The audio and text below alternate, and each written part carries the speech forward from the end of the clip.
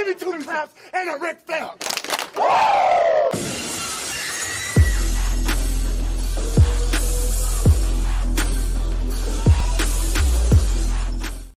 Welcome to the world's greatest-ish podcast. Welcome to Backstage Heat. I'm Brandon. And I'm Hunter. And on today's episode, we're going to be doing the first ever Backstage Heat award show. But 2020 awards, here we go. Before we get into that, I just want to say that everyone at Backstage Heat, which is just admittedly just me and Brandon, but our hearts are with the friends and families of John Huber, Brody Lee, Luke Harper, whatever you want to call him. And I want to give mad props to AEW for their tribute show this week. Absolutely fantastic. Great guy from all the stories I've heard. Very, very sad loss. Yeah, and I know personally I was just like waiting for him to come back, both on Dynamite and honestly more so on BTE. Exactly. And it's sad that they'll never. Just a couple months. It's sad that that'll never happen, but that dog collar match that he went out on, couldn't have asked for a better match to end on. Not at all. Definitely left a wonderful legacy. So now we'll go in to our 2020 year-end awards. So you're ready. We have several categories. I want to say it's like 9, maybe 10, maybe even 11. Some WWE, some AEW, yeah, some both. We split the roster into WWE and AEW's just to make it easier, honestly. Otherwise, there's so much wrestling going on right now. If we didn't do that, there'd be people that totally deserve to get mentioned that we just wouldn't be able to, or we'd be mentioning everybody. Exactly, and everybody deserves their props. Yeah, I think everyone involved in wrestling deserves a lot of credit for this year because they managed to make it entertaining despite facing issues that no one would have ever expected to have to face before. Oh, exactly. But I guess we can just jump into it. All right, what do we got for our first category? So the first category is the best male wrestler in WWE. The nominees are Drew McIntyre, who won the Royal Rumble, won the WWE Championship at Mania over Brock Lesnar, faced Seth Rollins at Money in the Bank, Bobby Lashley at Backlash, Ziggler at Extreme Rules, Randy Orton at SummerSlam, Clash of Champions, the ambulance match at Clash of Champions, Hell in a Cell where he lost the title, then on Raw to win back the title from Orton. And then AJ Styles and The Miz at TLC. That was Drew's year. Pretty good year. Pretty stacked year. We weren't a fan of how many times Randy Orton was in that list. That feud kind of dragged Drew's year down a bit. Yes, it could have been 3 to 4 matches of Drew just handling other people, but dragged that one on for a little bit. So yeah, I think definitely something to think. I think if after the ambulance match at Clash, if it was the feud should have ended there, and then Drew should have just had someone else to face at Hell in a Cell. Would have been more ideal. Ideal. The next nominee is Adam Cole, Bebe. Bebe. He teamed with the Undisputed Era to take on Imperium at Worlds Collide. Beat Tommaso Ciampa at NXT TakeOver Portland. Beat the Velveteen Dream at In Your House. Lost to Keith Lee on NXT TV. Beat Pat McAfee at TakeOver 30. Was in a 4-way Iron Man for the title, and then lost to Finn Balor for the title on TV, and was in the War Games match at War Games. Pretty stacked year. Absolutely. Yeah, and I think we both had forgotten about some of that stuff earlier in the year. A lot of it, yes. And when we looked back on it, and it was like, damn, Adam Cole has had an incredible year. Oh yeah, it's ending a lot different than it started, but yeah, and I think it's good that he still feels like a big deal, even though he doesn't have the title anymore. Exactly. Because sometimes when you lose the title, you can kind of slide further down the card than you'd like. But I think he's done a good job of remaining a big deal. Oh, I agree there. And then our last nominee is AJ Styles, who was in the Tuake Trophy Gauntlet match at Super Showdown, the Boneyard match at WrestleMania. He was in the Money in the Bank match. Then he was in the Intercontinental Champion Tournament, where he faced Shinsuke Nakamura in the first round, and then Daniel Bryan in the final. And that Daniel Bryan match is one of the best TV matches of the year.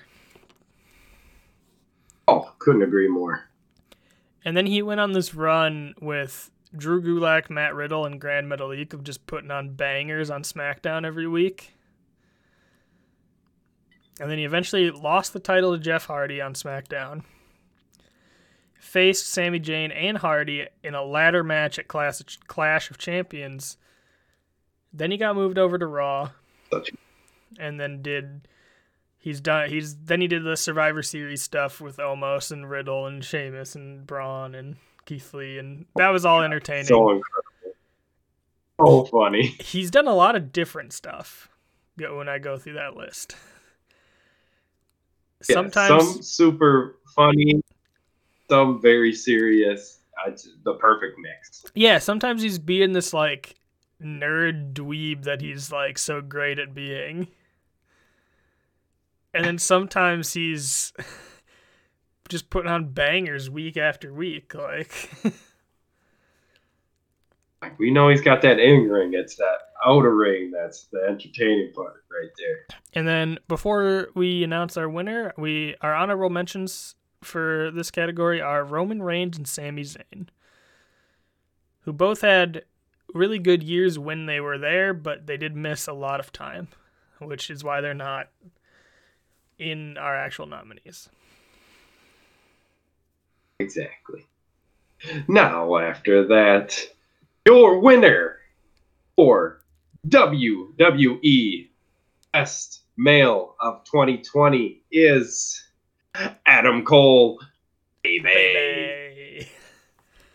And yeah, I think, as I sort of mentioned earlier, I think neither of us expected to pick Adam Cole to actually win. Not at all. But it's once you told me all the stuff he did to start the year, I was like, oh shit, I totally spaced on all that because he's had such a different role now. Yeah, it's easy to forget all of that, especially since 2020 felt like it took like 5 years to get through. Oh my gosh, yeah, so accurate. So yeah, congrats Adam Cole on winning the first ever Backstage Heat Award. Boom, 2020. Best WWE male wrestler. So our next category is WWE Female Wrestler of the Year. Nominees are Asuka, who faced Becky Lynch at the Rumble, was in the Elimination Chamber and lost to Shayna Baszler, but put up the most fight out of anyone else that was there. Yes. Lost the tag titles to Alexa Bliss and Nikki Cross at WrestleMania. Wins the Money in the Bank match, which won her the Raw title. Faced the Iconics and Bliss and Cross at Backlash.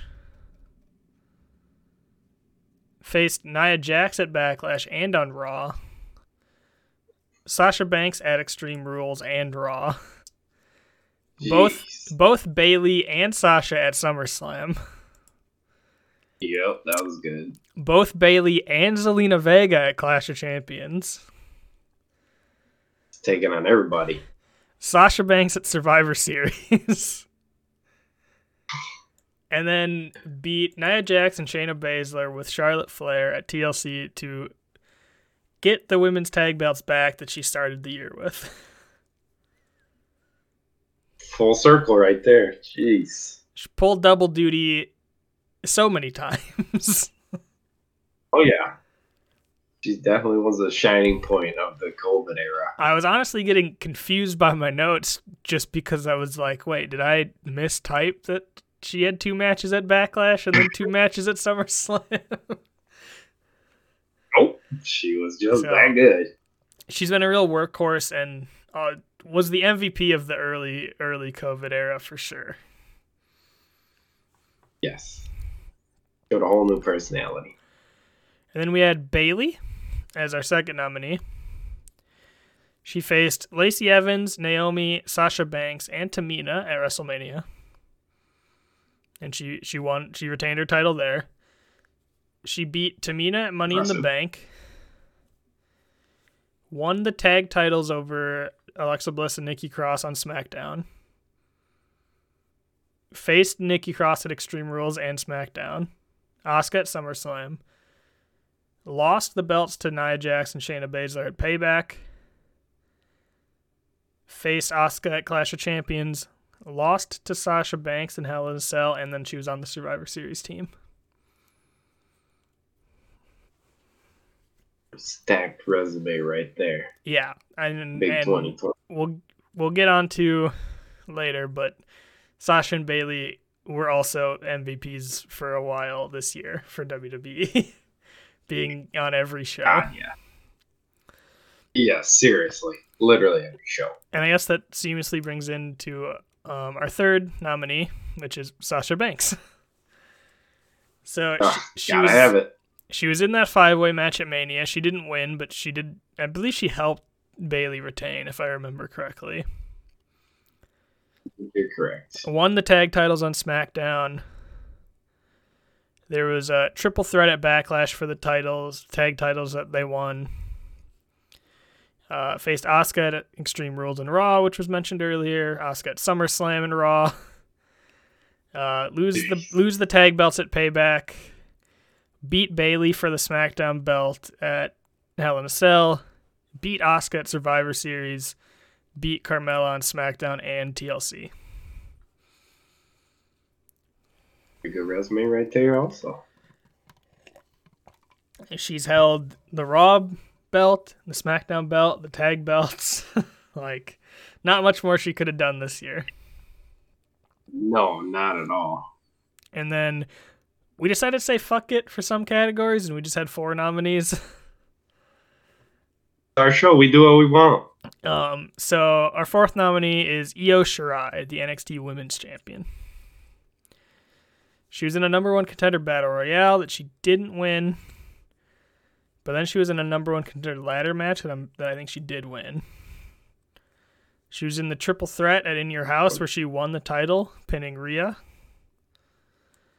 She faced Tegan Nox on NXT, Dakota Kai at TakeOver 30, Candice at 31, Candice at Halloween Havoc in a Tables, Ladders, and Scares match, Ripley on NXT, and then she was in the War Games match. And she's still the NXT Women's Champion. Survived it all. Went to championship. Impressive list of contenders that she's faced since winning the belt. Basically the top of the top when it comes to NXT. Yeah. So I think she's had a really good year. And then our honorable mention is Rhea Ripley, who had a good year. Say much about that. Who had a good year, but we think the other 4 just had slightly better years. A little bit more. All right. And your winner for WWE's Best Female Wrestler of the Year is Bayley. And that was hard. This one was another hard one for us, and this was actually both of our second choice was Bayley, which is how she ended up winning. Yeah. My first choice was Asuka. Brandon wanted Sasha. Yep, favoritism. And I think we both agree that the 3 of them are very are like extremely close.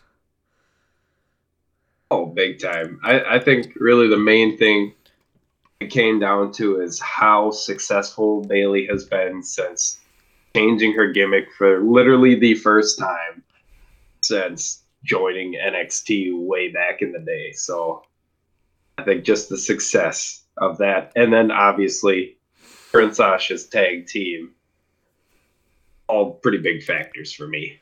Yeah. Yeah. Her going on the longest SmackDown women's title reign of all time definitely helped. Always helps. And then our next category is best tag team in WWE. We have the Undisputed Era, which is largely Kyle O'Reilly and Bobby Fish, but sometimes Roderick Strong will get involved if one of them are out or whatever. Exactly. New Day type stuff. They were in the Dusty Cup, where they beat Gallus and then the Grizzled Young Veterans, and then they lost to the Broserweight in the final of the Dusty Cup in TakeOver Portland. They lost to Imperium at Worlds Collide. The Broserweights on NXT, and then they had a match with Breezango that I didn't put down here that I remember. That was a good one, though. Yeah. And then they were in the War Games match. Pretty impressive. Yeah, That's and I think and Kyle O'Reilly and Bobby Fish always great. Oh my gosh. Forever great. The next nominee is The New Day. And they faced Miz and Morrison at Super Showdown, where they lost the titles. They lost again at Elimination Chamber in the Tag Team Elimination Chamber match that was surprisingly good. Oh, God, yeah. They were involved in this weird, I'm going to put it as the New Day just because the tag belts were on the line. There were the weird, like, triple threat matches both at Mania and SmackDown where it was just one person from each team. There's the one at Mania, which was Kofi, Morrison, and Jimmy Uso, where they lost, Morrison retained. And then they won the belts with Big E, The Miz, and Jey Uso, Big E winning that match. There was a Fatal 4-Way match at Money in the Bank. Then Cesaro and Nakamura, a tables match at Extreme Rules where they lost the belts. Then Big E goes on a singles run, or starts it. Kofi and Woods come back on SmackDown the night of the draft, win the titles versus Cesaro and Nakamura, and then they had another title match with Ziggler and Rude on Raw. So they were always in the title picture, I think, is what really makes their year stand out. They definitely had a lot more losses than usual. But yeah, they lost most of those matches. Which is so crazy with the New Day. Yeah, and I think it shows that they're like a well-regarded team that I couldn't have told you that they lost most of those matches before reading them out. Oh, exactly. They still came out looking strong. That's all that matters. I think the New Day could lose a lot of matches and it wouldn't really matter. And then our last nominee is Sasha Banks and Bayley. They won the titles on SmackDown, and then they defended against the Iconics, Asuka and Charlotte, Shotzi Blackheart, Tegan Nox, the Kabuki Warriors, and then eventually they lost the belts to Nia and Shayna. Probably the most dominant run I've heard with the tag women's belts so far. Yeah, and it was their second time with the belts, and whenever they have them, the belts just feel more important. Oh my gosh, those two as a duo, just hilarious. And then our honorable mention is Miz and Morrison, who I think have been way better than anyone expected them to be. Hey, ho, ho. Gotta love them. All right. And your winner for the WWE Best Tag Team is Sasha Banks and Bailey, Yeah, the Golden Role Models. yeah. So we gave it to the Golden Role Models, and I think a big reason for me was when they had those belts, they were like hard carrying every show. There was, what, a good month where they were on literally every single WWE program. Yeah, like they were even going on NXT. Like they were pulling triple duty. Oh my gosh. And then just the back and forth with the, oh, well, if you want to face me, well, you got to face her. And then just throwing each other under the bus back and forth and then somehow still winning matches that way. Just incredible. Yeah, it was an incredible run that everyone knew was eventually going to lead, or everyone hoped, I guess, was eventually going to lead to the Sasha Bailey match, and it did. But I don't think people fully expected how good it would be while they were still a team. Oh yeah, I mean, after their first run as kind of like a team when they were both baby faces, I didn't think it would be as good as both of them being heels, but it was way better. Yeah. And entertaining. So that wraps up our WWE specific awards. Yes. Congrats to all the winners. So now we'll move on to the AEW specific awards. So AEW Best Male Wrestler, first nominee is Jon Moxley. He started the year with a number 1 contenders match against Pac that he won. He then beat Chris Jericho at Revolution to win the title. He beat Jake Hager in I believe it was a Falls Count Anywhere match on AEW on Dynamite. He beat Brody Lee at Double or Nothing, Brian Cage at Fight for the Fallen, MJF at All Out, Eddie Kingston on Dynamite, Lance Archer on Dynamite, Eddie Kingston in an I Quit match at Full Gear, and then lost the belt to Kenny Omega on Dynamite. One hell of a year right there. Yeah, just an incredible year for Jon Moxley. And then also at the same time, he was wrestling in Japan. So, double duty. Really made the only person that's ever made that belt feel more important is Eddie Kingston. Yes. Yes. But when Eddie Kingston starts a promo, wrestling just becomes real. So immediately, yes. Yeah, just I don't think there could have been a better second champion for that belt.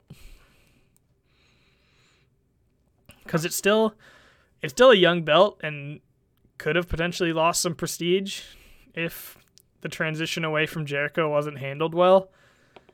And I think giving it to Moxley and having him go on the run he went on was handled just about as well as it possibly could be. Couldn't agree more. And I'm sure there was a lot of speculation with both being former WWE, but I feel like that belt alone really separated Moxley from WWE. Yeah. Yeah. Jon Moxley is a different person from Dean Ambrose, and you can just tell. Yes. I don't even think Dean Ambrose when I see him anymore. I forget that name even existed. Yeah, honestly, a lot of the times I do too. So our second nominee is Kenny Omega.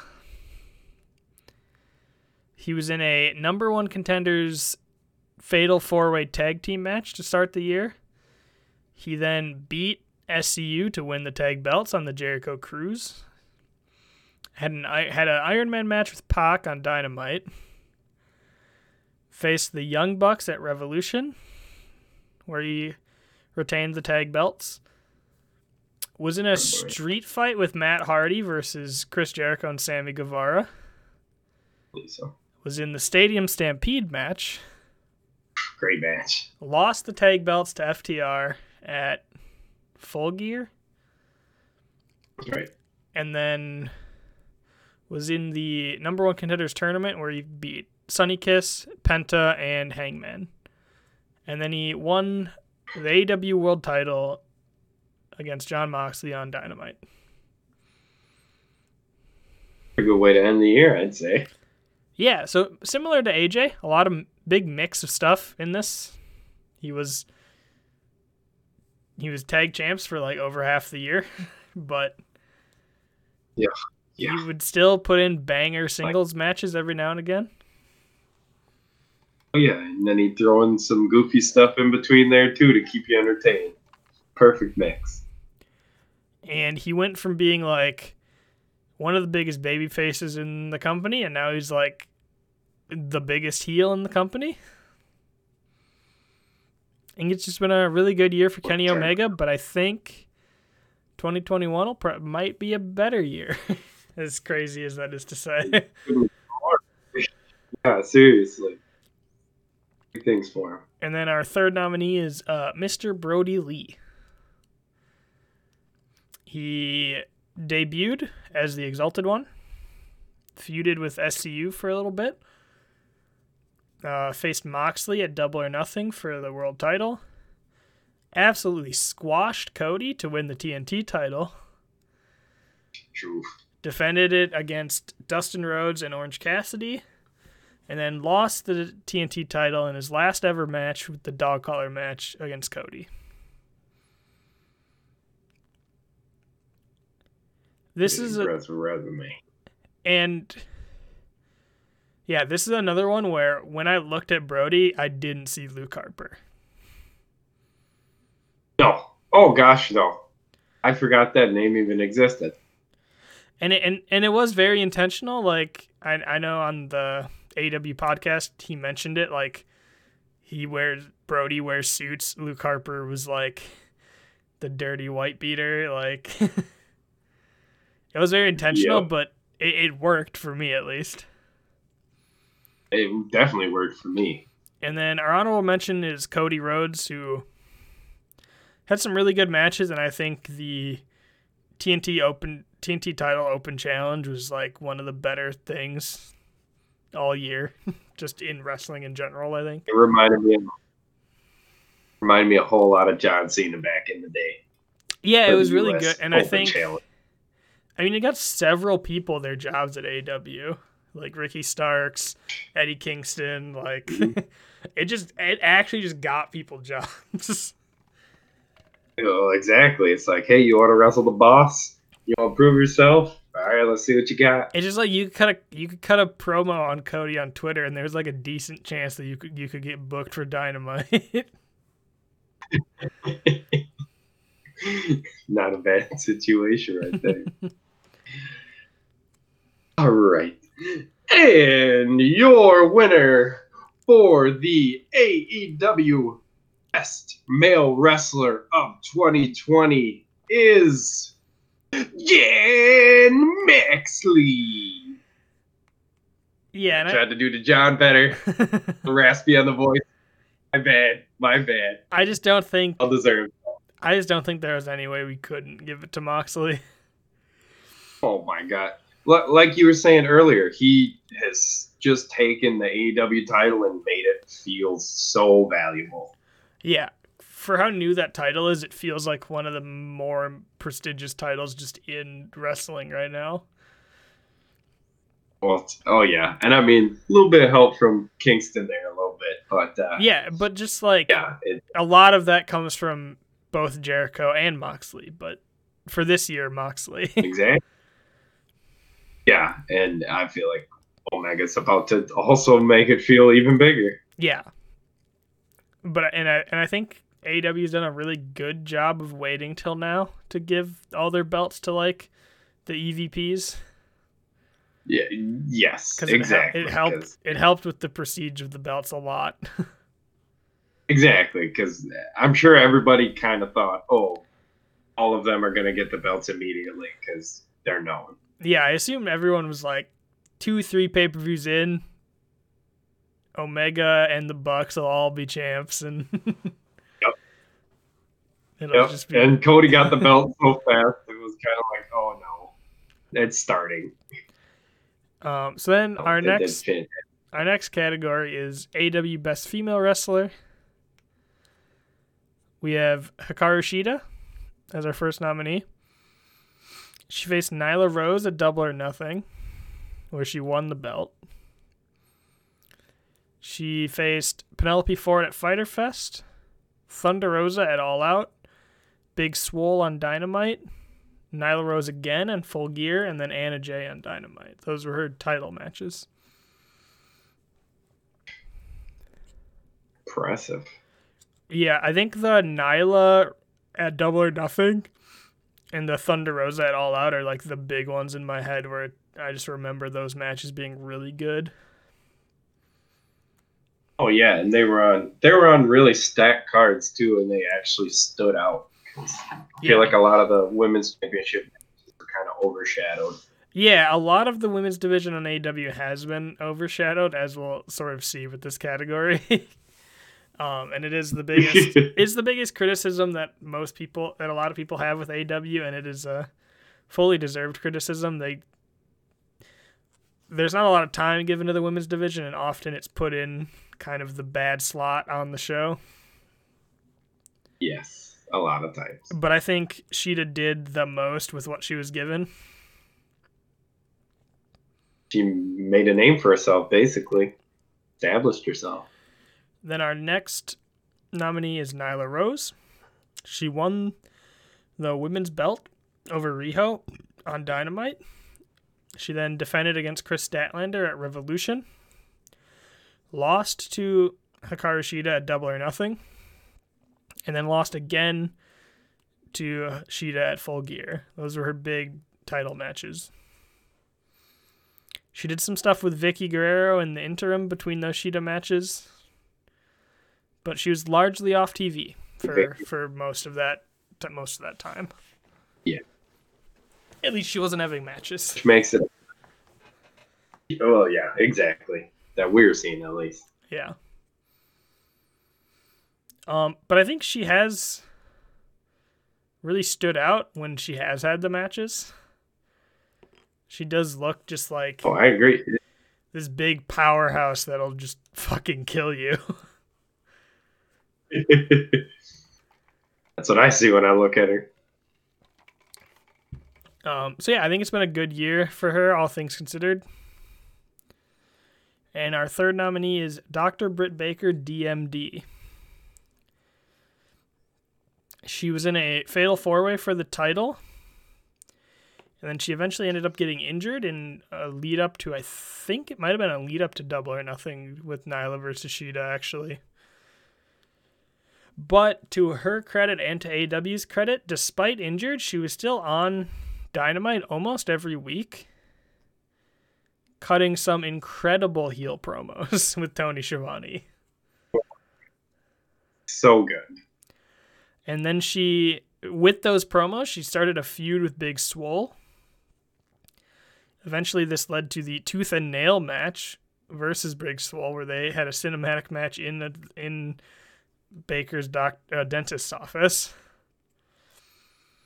And I think it was just similar to like Randy Orton back in the day. She really took an injury and like made it her own and she really got over despite being injured. Oh yeah. It kind of reminds me of back in the day when Cody used to wrestle with the mask on, and like that was his big thing, was like, oh, my face is damaged. Something along those lines. And it's credit to her and to AW, because she could have just been off TV for that whole time.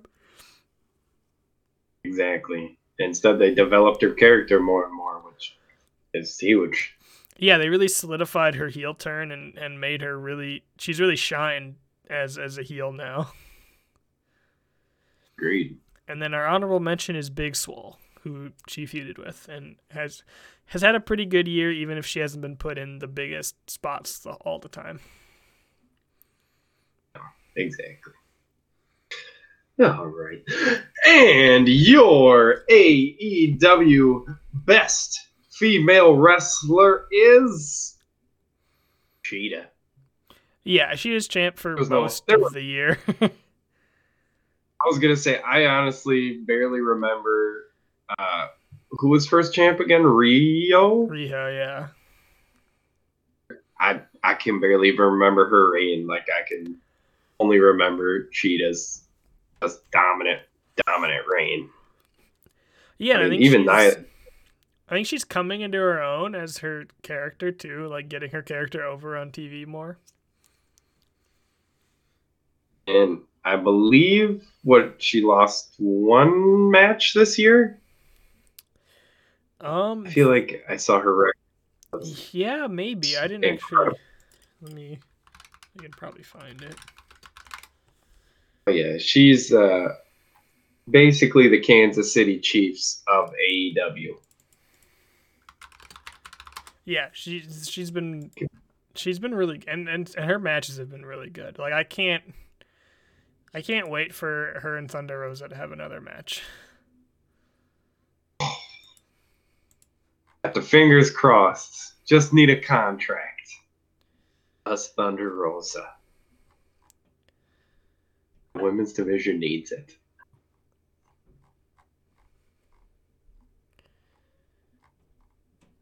I can't find it. Whatever. She did incredible all year. Yeah. No matter what her actual record is, she had an incredible year. AW Exactly. Best Tag Team. We had the current AW Tag Team Champions, the Young Bucks, who they were in a number one contenders battle royale that they won, and then they faced Hangman and Kenny Omega at AW Revolution. They were in the Stadium Stampede match. They were in a really good Falls Count Anywhere with Butcher and Blade that I had forgotten about until I was looking through their cagematch.net info, and yeah, that match was really good. They were like throwing actual just meat at each other. We wrestled in a kitchen. Incredible. And then they were in a number one contender gauntlet match where they got screwed by Hangman. And then they were in a number one contender fatal four-way that they won. They had the match against FTR at Full Gear where they won the belts, and then they've defended against Top Flight, the Hybrid 2, and the Acclaimed. What a year that was. Holy Lord. Impressive. I think AEW's done a really good job booking the Bucks. Yes. Where they have had losses. Like they had the big loss to Private Party in the original tag title tournament. They didn't. Mm-hmm. They were in 3 number one contender matches. Or no, they were in 4 this year. 1 wasn't in that list because they were in the number one contender match that Hangman and Kenny won. So they were in 4 number one contender matches and they won 2 of them, which is a lot, but not considering that they're the fucking Young Bucks. Yeah, exactly. Like, worldwide. Where I think they always look strong, but they've rarely looked too strong, I think. I agree there. Look perfectly, I'd say. So then our next nominee is Hangman Adam Page and Kenny Omega, who they were in the number one contender fatal four-way match that I just talked about that they won. They then won the belts off SCU on the Jericho Cruise, faced the Bucks at Revolution, were also in the Stadium Stampede match. Then they defended against the Best Friends, Private Party, Jurassic Express, to name a few. There was a bunch of them. I didn't want to list all of them. Understandable. Because they were just like dynamite matches, which are important, but not as big as the pay-per-view matches. Exactly. And then they lost the belts to FTR at All Out in what was a good match, but an unfortunate time on the card because everything after the Matt Hardy incident kind of felt weird on that show. Yeah, I get that. I think this team worked way better than anyone expected. Oh, hell yeah. This was another one of those where they really separated themselves from their ties. And I've been very outspoken that this is my favorite feud in wrestling that's been happening all year. And it hasn't even been a feud yet, really. Like, Hangman and Kenny were partners for all of this year pretty much, and yet their feud has been my favorite of this whole year. And it hasn't even happened yet. The storytelling in this has gone multiple years at this point now. Yes, exactly. And it just keeps building as time goes on, and it was a centerpiece of Dynamite for most of the year. And them being tag champs really drove the story forward a lot of the time. Yes, couldn't agree more. And then our third nominee is FTR, who weren't in AEW the whole year. I didn't write down any of the stuff they did in WWE this year. None of it was too impressive by any means because they weren't given much to work with. They started out facing Butcher, Blade, SCU. They teamed with the Young Bucks against Butcher and Blade and a team I can't remember. And I remember that was an interesting way to introduce them to AEW by having them team with the Bucks instead of actually fighting against them. Yeah, surprising. They then won the number one contender gauntlet that Hangman screwed the Bucks out of.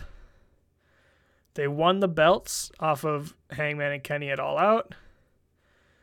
They defended against SCU, Jurassic Express, and Best Friends, I think, to name a couple. And then they lost the belts to the Young Bucks at Full Gear. Hell of a year right there. Yeah, they haven't been in AEW the whole year, but since they've been in AEW, they've really been... They were kind of shotgunned up the card. I mean, expectedly so. So fast. Exactly. Fully deserved, too. Exactly. But I think the best of them in AEW is yet to come.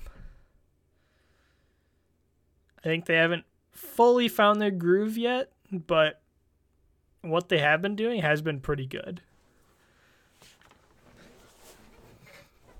I agree. And they're one of those teams that are always going to be a team, and like there's no point in breaking them up because they're not the same as singles.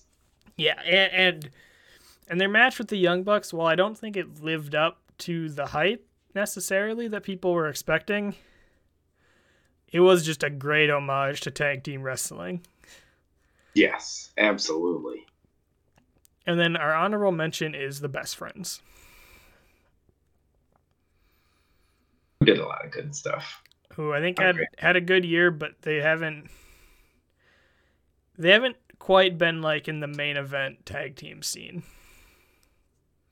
No. Or when they have been, I feel like... or when they have been, it's never felt like they were actually going to win the titles. Not once, really. 2021 might be their year. All right. And your AEW Best Tag Team of 2020 is the Young Bucks. This was another really close one. This was extremely hard to choose from.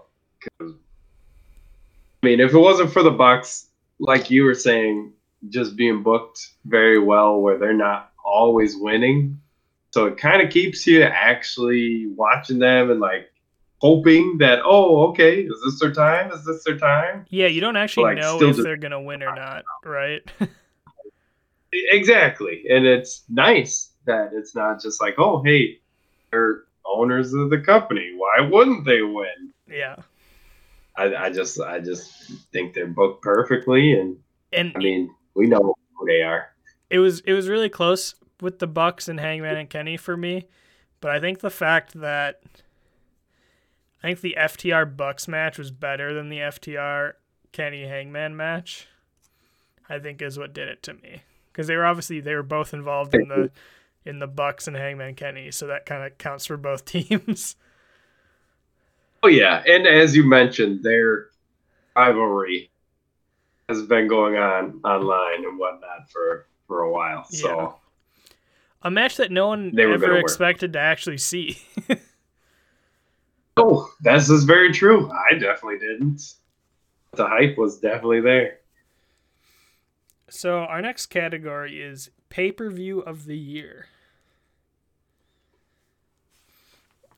Our first nominee, we have AEW Revolution, when the card was Jake Hager defeating Dustin Rhodes, Darby Allin defeating Sammy Guevara, Kenny Omega and Hangman Adam Page defeating the Young Bucks for the tag team titles, Nyla Rose defeating Chris Statlander for the women's title, MJF defeating Cody, Pac defeating Orange Cassidy, and John Moxley defeating Chris Jericho for the AEW World Championship. Just a stacked card. I honestly did not hate a single match in that. That's just so good. All of them. Build for all of them. And it definitely gets helped that it's one of the last shows we got to see with fans. It's true. And the crowd was electric that night. But a lot of the reason the crowd was so good was that these matches were just incredible. Exactly. And I feel like they booked the card perfectly, where it wasn't just like a big peak and then a fill-in match to just take you down and then back up and down. It was just a smooth incline the whole time. You had the super serious MJF Cody match, and then you went to the Orange Cassidy Pac, which was just like Orange Cassidy at his peak. Yes, exactly. And then you Prime Cassidy went right into Moxley Jericho, which was what a match. Yeah, seriously. First title change. First world title change in AEW history. You had one of the best tag team matches of all time with the Bucks and Kenny and Hangman. Darby and Sammy putting on a really good showcase of just how good they are already and are going to be in the future. Exactly. Just some good stuff. Very good card. Then our next nominee is WWE Hell in a Cell, which had Roman Reigns defeating Jey Uso in a Universal Championship Hell in a Cell match, Elias defeating Jeff Hardy by disqualification, Miz defeating Otis to win the Money in the Bank contract, Sasha Banks defeating Bayley in a SmackDown Women's Title Hell in a Cell match, Bobby Lashley defeating Slapjack for the U.S. title. Didn't expect to hear Slapjack's name mentioned on this show, to be honest. I really did not when we're giving all the words. And then Randy Orton defeating Drew McIntyre in a WWE title Hell in a Cell match.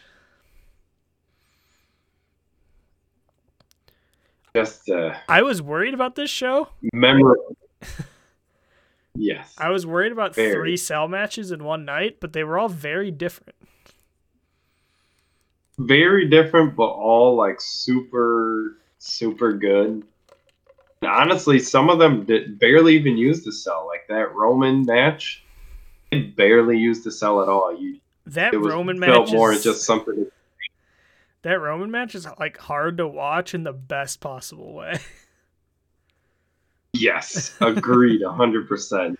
It made me want to watch more. And I think, unlike Revolution, there is some lackluster stuff on this card, but it is really propped up by the 3 cell matches. Yes, all 3 were given time, and they were all different enough that it didn't feel like the same match over and over and over. Our next nominee is NXT TakeOver Portland, where Keith Lee defeated Dominik Dijakovic in a North American title match. Dakota Kai defeats Tegan Nox in a street fight. Finn Balor defeated Johnny Gargano in his return to TakeOver. Rhea Ripley defeats Bianca Belair for the women's title. The Broserweights, Matt Riddle and Pete Dunne, defeats the Undisputed Era to win the tag belts. And Adam Cole defeats Tommaso Ciampa to retain the NXT World title. It was just an absolute stack card. I honestly didn't hate a single one of those matches either. No, all of those matches were really good. And there was not a single filler match. That's the thing with all these. And that's the joy of TakeOver, is that there isn't any filler matches. Exactly. There's not enough time for filler matches. Like there's 6 matches on that card, and that feels like a lot for a TakeOver. Yes, and that says something. Yeah, exactly. There was too many important matches. They had to squeeze an extra one in there. Yeah, like I think all of those deserve to be TakeOver matches. Even if the Kai Knox match wasn't as good as the other ones, maybe the feud itself deserved to be on TakeOver.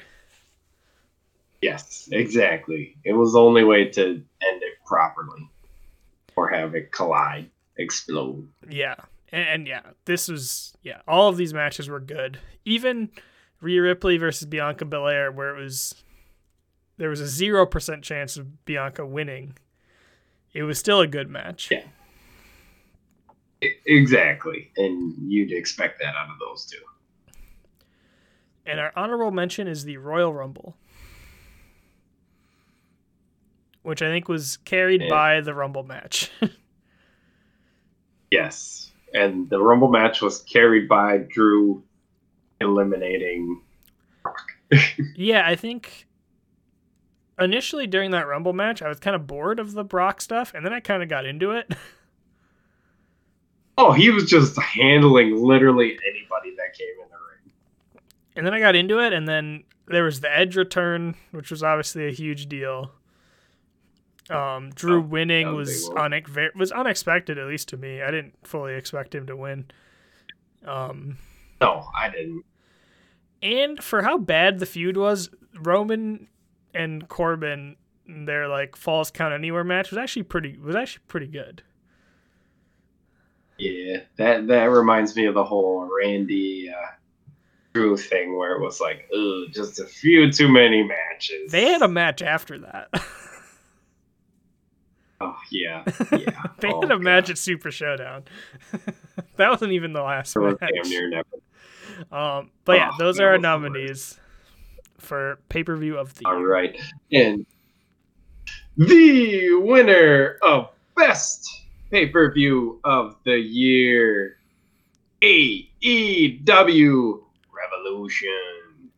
Yeah, just one of the best cards I've ever seen. I was going to say, we literally saw so many historic moments throughout the company, all in that pay-per-view right there. And that was the start of Moxley in his absolutely dominant run as champion. Yeah.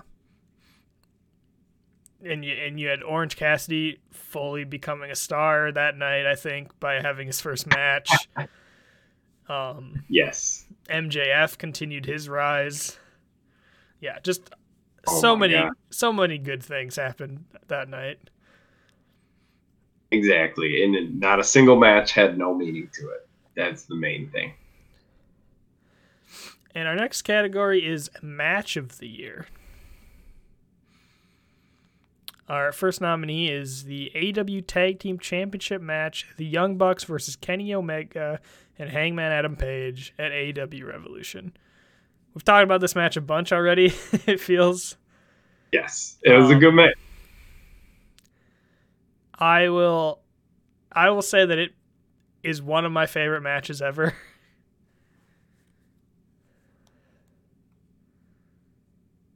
It lived up to all of the hype, and I honestly did not expect a whole lot from it. Yeah, and I rewatched it yesterday when we were recording.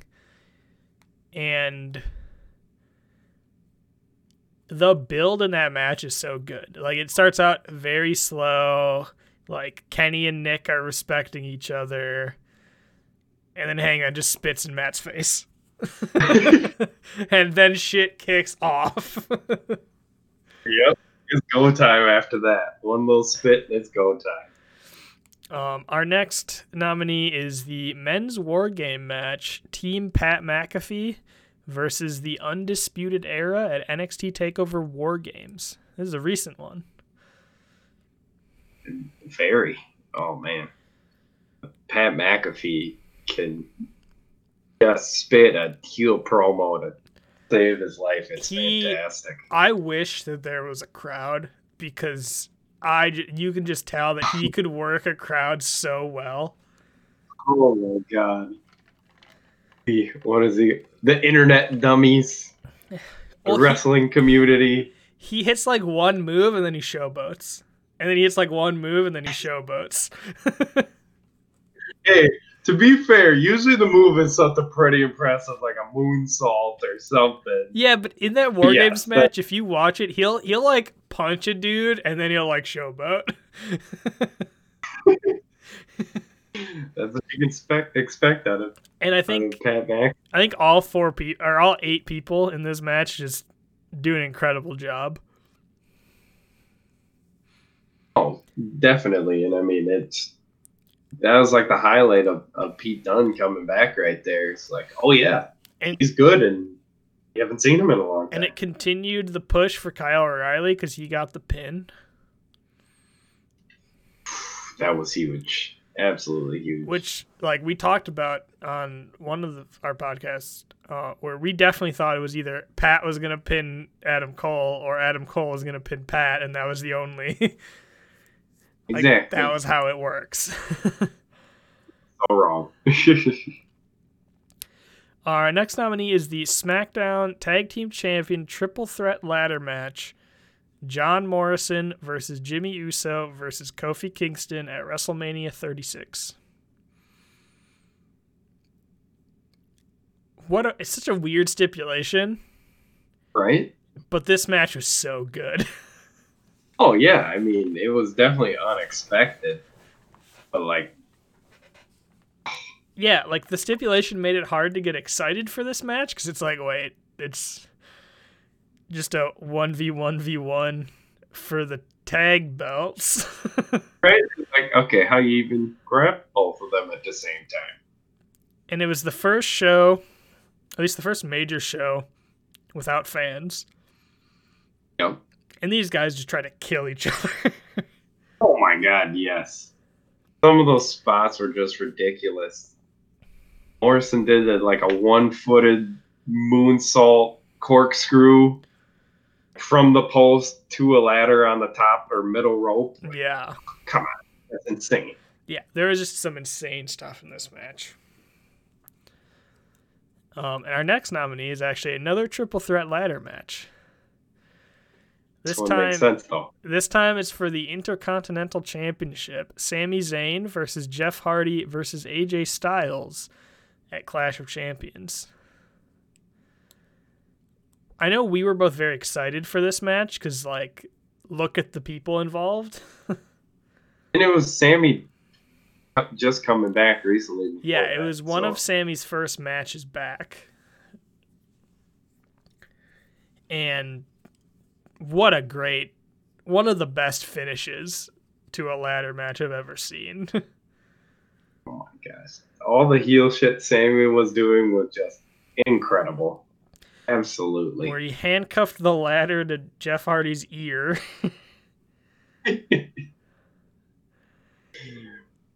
And then handcuffed AJ to the ladder and then just kind of was able to win.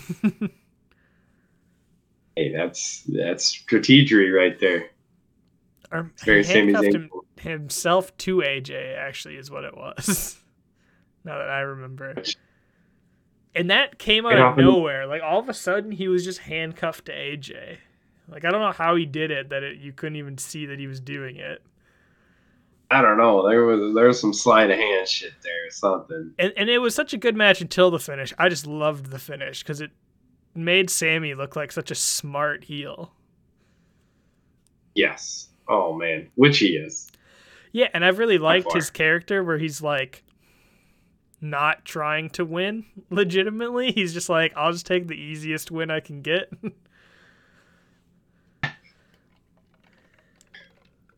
Wait, yeah, I'll win the win when it comes to championships. And then our honorable mention is the parking lot brawl, Best Friends versus Santana and Ortiz, Proud and Powerful on AEW Dynamite. And this was an unexpected banger. Exactly. I didn't expect much from it, but it was the main event, so it's like, okay, well let's see what they got. A spot fest. It was awesome. Yeah, there was like Ortiz just got sentoned twice while there was a car hood on top of him.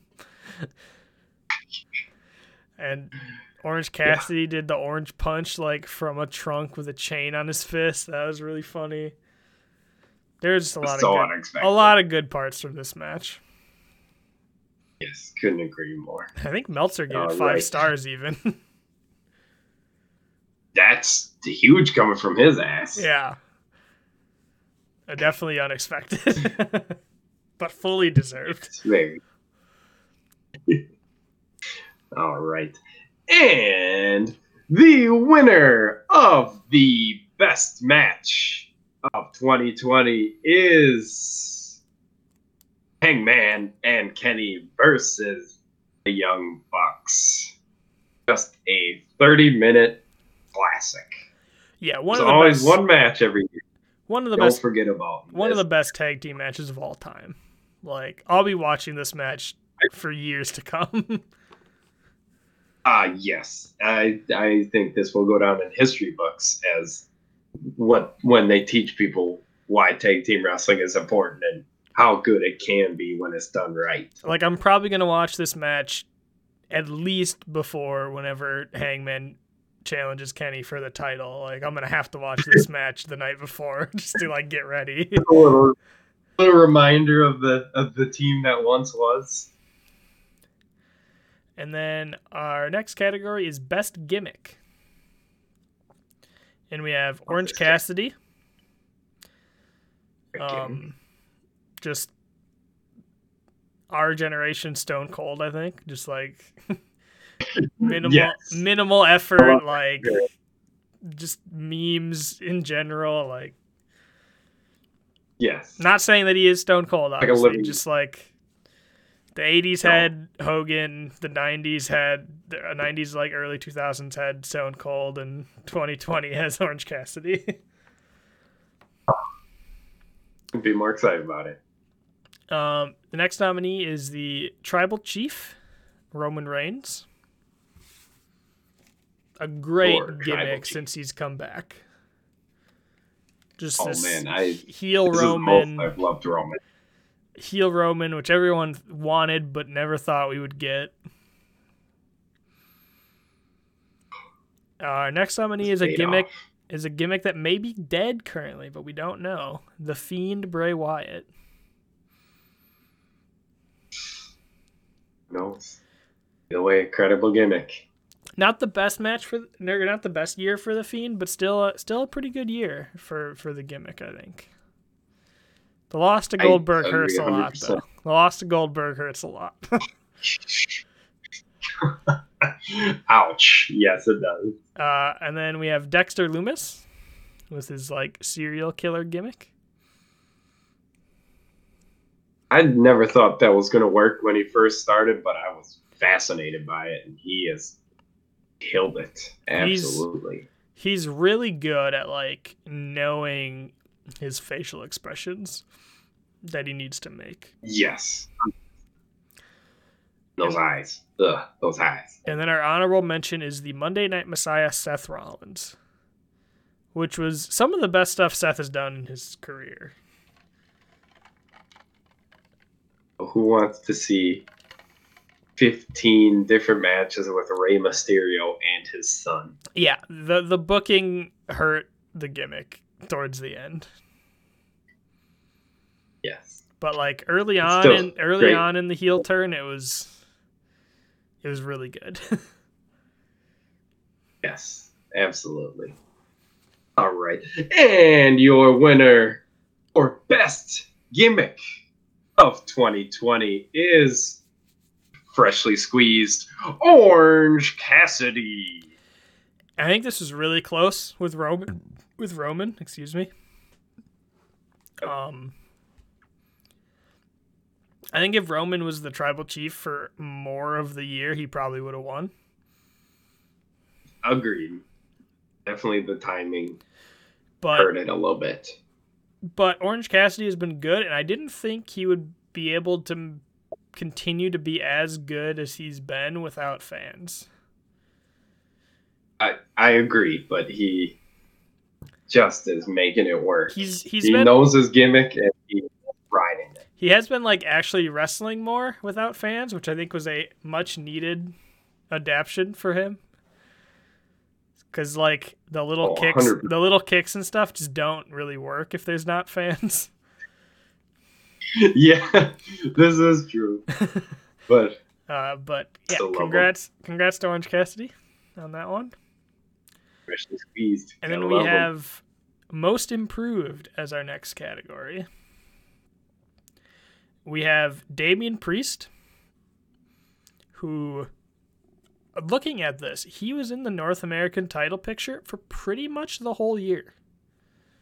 Yeah, which I forgot about, that he was in it the whole year. And I know that going into that ladder match where he won, both of us kind of shat on him in the preview. I remember we didn't understand who he was or what his gimmick was. But once he won that, he actually sort of like has a character now, which was the biggest thing we were complaining about. Exactly. Because his character was basically like he already had the championship, like a baller dude. Once he finally got it, it was like, oh, hey, this kind of makes sense now. Our next nominee is the Dark Order, which before Brody Lee was one of the biggest failures that AEW had. It was very confusing. And the second Brody Lee got there, it suddenly became a big deal. And then... Oh, yeah. And then through all their stuff on BTE, they, like, got themselves over and got on Dynamite, and now they're, like, just one of my favorite factions. I was gonna say, it's like, it's a faction that you're excited to actually see them get matches. Unlike before where you're like, oh, who's this guy? Why is he having a match? Yeah. And then our next nominee is the Hurt Business, which is MVP, Bobby Lashley, Shelton Benjamin, Cedric Alexander. It revived 3 of their careers and took Lashley from this weird Lana Rusev angle to a super dominant United States title holder. Exactly. Which he had in them the whole time, but when you're set up the way he was with that weird ass storyline, like, you're not gonna look strong coming out of that. And like I said, it took 1 person who wasn't even working for WWE and MVP, and then 2 other people who were like stuck on main event, and just turned them into like one of the best things on Raw, which admittedly Raw's kind of shit right now, so it's not too hard to be the best thing on it, but the Hurt Business is regularly a good part of Raw, even if Raw sucks. Let's not lie. Half the time we tuned in just to watch the Hurt Business beat up Retribution. Yeah, and they even made Retribution not as horrible as it could be. Agreed. Still pretty bad, though. And then our honorable mention is Britt Baker, who wasn't really going anywhere as a babyface, turned heel, been incredible. And just really established her character. Yeah. And the winner for most improved of 2020 is the Hurt Business. Yeah. I think definitely based on what you were saying, it revived careers and became something worth tuning into on Raw every week when there was not much going on. I think it was 17 years between Shelton Benjamin's tag title runs, I think I saw. Holy Lord. Like, he's a WWE champion right now, and he would have, without the Hurt Business, zero chance. I was going to say, didn't he come back last year?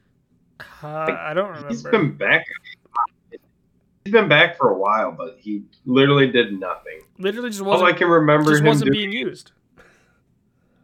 No, there was a tiny little bit with like, oh, he's friends with Brock Lesnar because they went to the same college. That was Same fun. as you. That was funny at the Rumble. Like, oh yeah, we're homies. Okay, this is about all we saw out of him for a long We're time. homies. All right, yeah. All right, I'm gonna throw your ass out. Bye. Deuces. And next up, in our last category, we have non-wrestler, which is like commentator, manager, interviewer, personality, whatever, that sort of stuff. Exactly. Previous years, Pat McAfee would have been in this category, but this year he's pretty much only wrestled, so he does not qualify.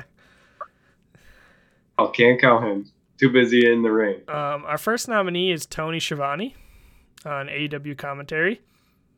He's been really good. Yeah. Oh my gosh. And his interviews backstage, next level. Yeah, and when he just shouted "It's Sting" for Sting's return, just like goosebumps.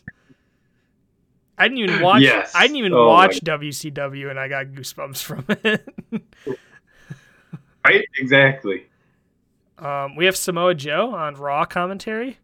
Just the best WWE commentator there is right now.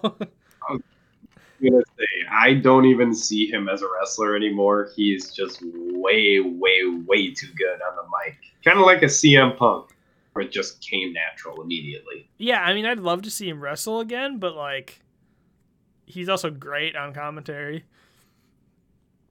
Yeah, I see no need for him to wrestle if he enjoys doing commentary. Next up, we have Excalibur on Dynamite commentary and also Dark commentary. I don't watch Dark all the time, but he has like a different style on Dark than on Dynamite, and it's fun to watch, I think.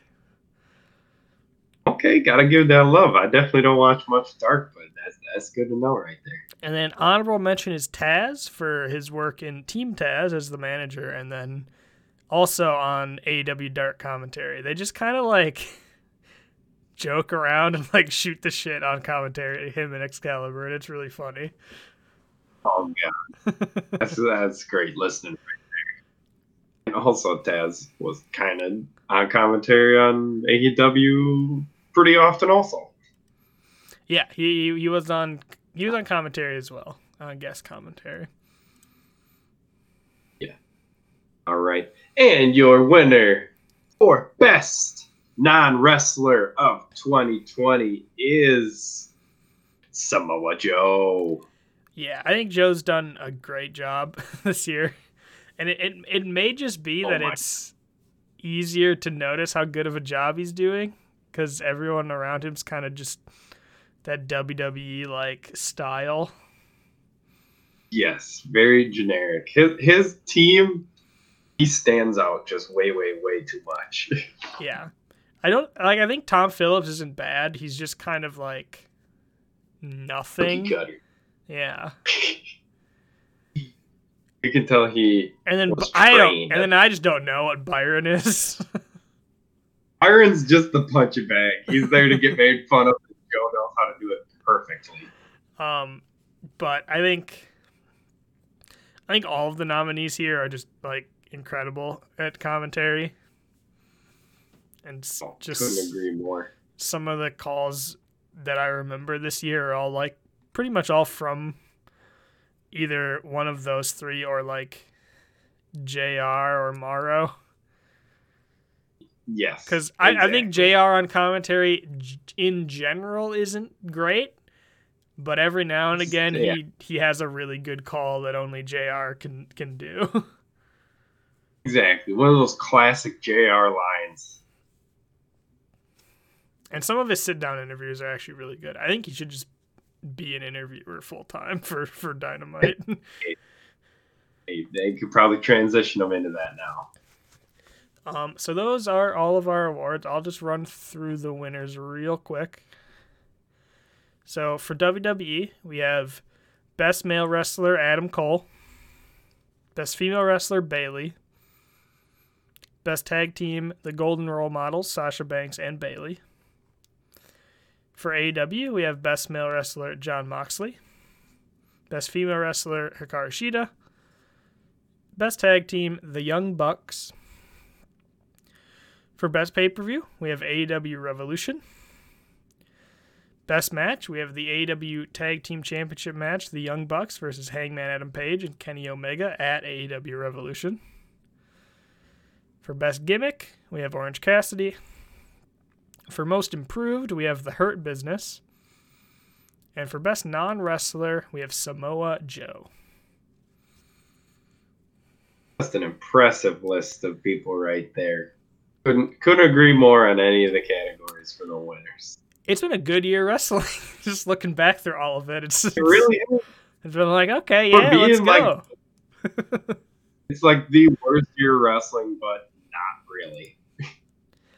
Yeah, just like the worst Just circumstances for wrestling and like the most challenging. But like, it's been a really good year wrestling. Yes, I've enjoyed every second of it. So I guess a good way to end the show would be to say a couple of things that we hope happens in 2021 in wrestling. All right. Well, I'll let you go first. What you hoping happens? All right, I have two very simple requests. They're the same request but for different people. I want Big E and Hangman Adam Page to hold a world title in 2021. And I think both of those are extremely realistic. Yeah. Especially if Big E has this long reign with the Intercontinental. I kind of don't want him to have a long reign just because I kind of want him to win the Rumble. Probably wouldn't be sad if Sammy somehow got the belt back, huh? Oh, I would not. I love Sammy. I love Sammy's current gimmick of just like runaway chicken shit heel. Yes. And I definitely think Hangman is on the way to getting that main championship because we're going to need that rivalry match between Omega and Hangman. I think Hangman will get the belt eventually from Kenny. I could just see them have Kenny hold it for all of 2021 as well, though, so I don't know if it'll happen. Oh, man, yeah. Based on there only being 2 champions, three now that Kenny won. There's only been 2 long reigns, and then now Kenny's starting his. So I could see it. It wouldn't shock me too much. What about you? What are your hopes for 2021? All right, my one hope for WWE is that Sasha Banks, my favorite female wrestler, finally actually has a long title reign. He's already on the way. They could just keep coasting her forward. Maybe a whole year run would be nice. As long as she can stay healthy, that's ideal. And then my other hope is that AEW finally realizes that their true TNT champion should be Orange Cassidy. Ooh, Best gimmick of 2020. I like both of those. I think Sasha should hold the belt at least till Mania, and that'll be like around 6 months at that point. Exactly, and then have that square off with Bayley. Have a big rivalry going on because we know what's going to happen. Yeah, if Bayley, I think I don't think they need to have Bayley win the Rumble, but they could just have Bayley win the Rumble if they want to. Exactly. It's like the only thing she hasn't won at this point. That's true. You might as well put it on the resume so then you can really say she's one of the greatest ever. And then I mean, Orange. Yeah, I would love Orange Cassidy as TNT champion down in the future. It just makes sense. And I mean, like you were saying, if the fans come back, he's gonna get pushed to the moon immediately. Dude, I can't. You already know. I don't know if it's gonna happen in 2021. I'm hopeful, but we'll see. But whenever fans get back, the fucking pops are gonna be incredible, and I can't wait. Oh man, I just want to hear those pops. That's all I need. But I guess on that note, that sort of wraps up 2020 for Backstage Heat. Thanks for listening, everybody. Thanks for sticking with us. It's been a really fun year of building this podcast, and we're gonna keep it going. Yeah, we'll try to get more consistent, but no promises. But life happens. Wrestling does too. Even when I was out, we've stuck with it. We've gotten every pay-per-view at least. There we go. We can do our best to guarantee that we'll at least do something for every pay-per-view, and hopefully we'll bring some more stuff like this in between shows, but we'll see. But 2020, good year. 2020 was a good year in wrestling, and hopefully 2021 is even better. Agree more. On that note, let's wrap up this episode. You can find me on Instagram at WalkWithBrando. And you can find me on Instagram at WelchNut. And you can also follow my Twitch streams at twitch.tv/WelchNut. You can find our podcast, Backstage Heat, on Spotify, Apple Podcasts, Anchor, just about anywhere else you find podcasts. And you can find more of our one-of-a-kind wrestling content on YouTube, Instagram, and Facebook at Backstage Heat Podcast.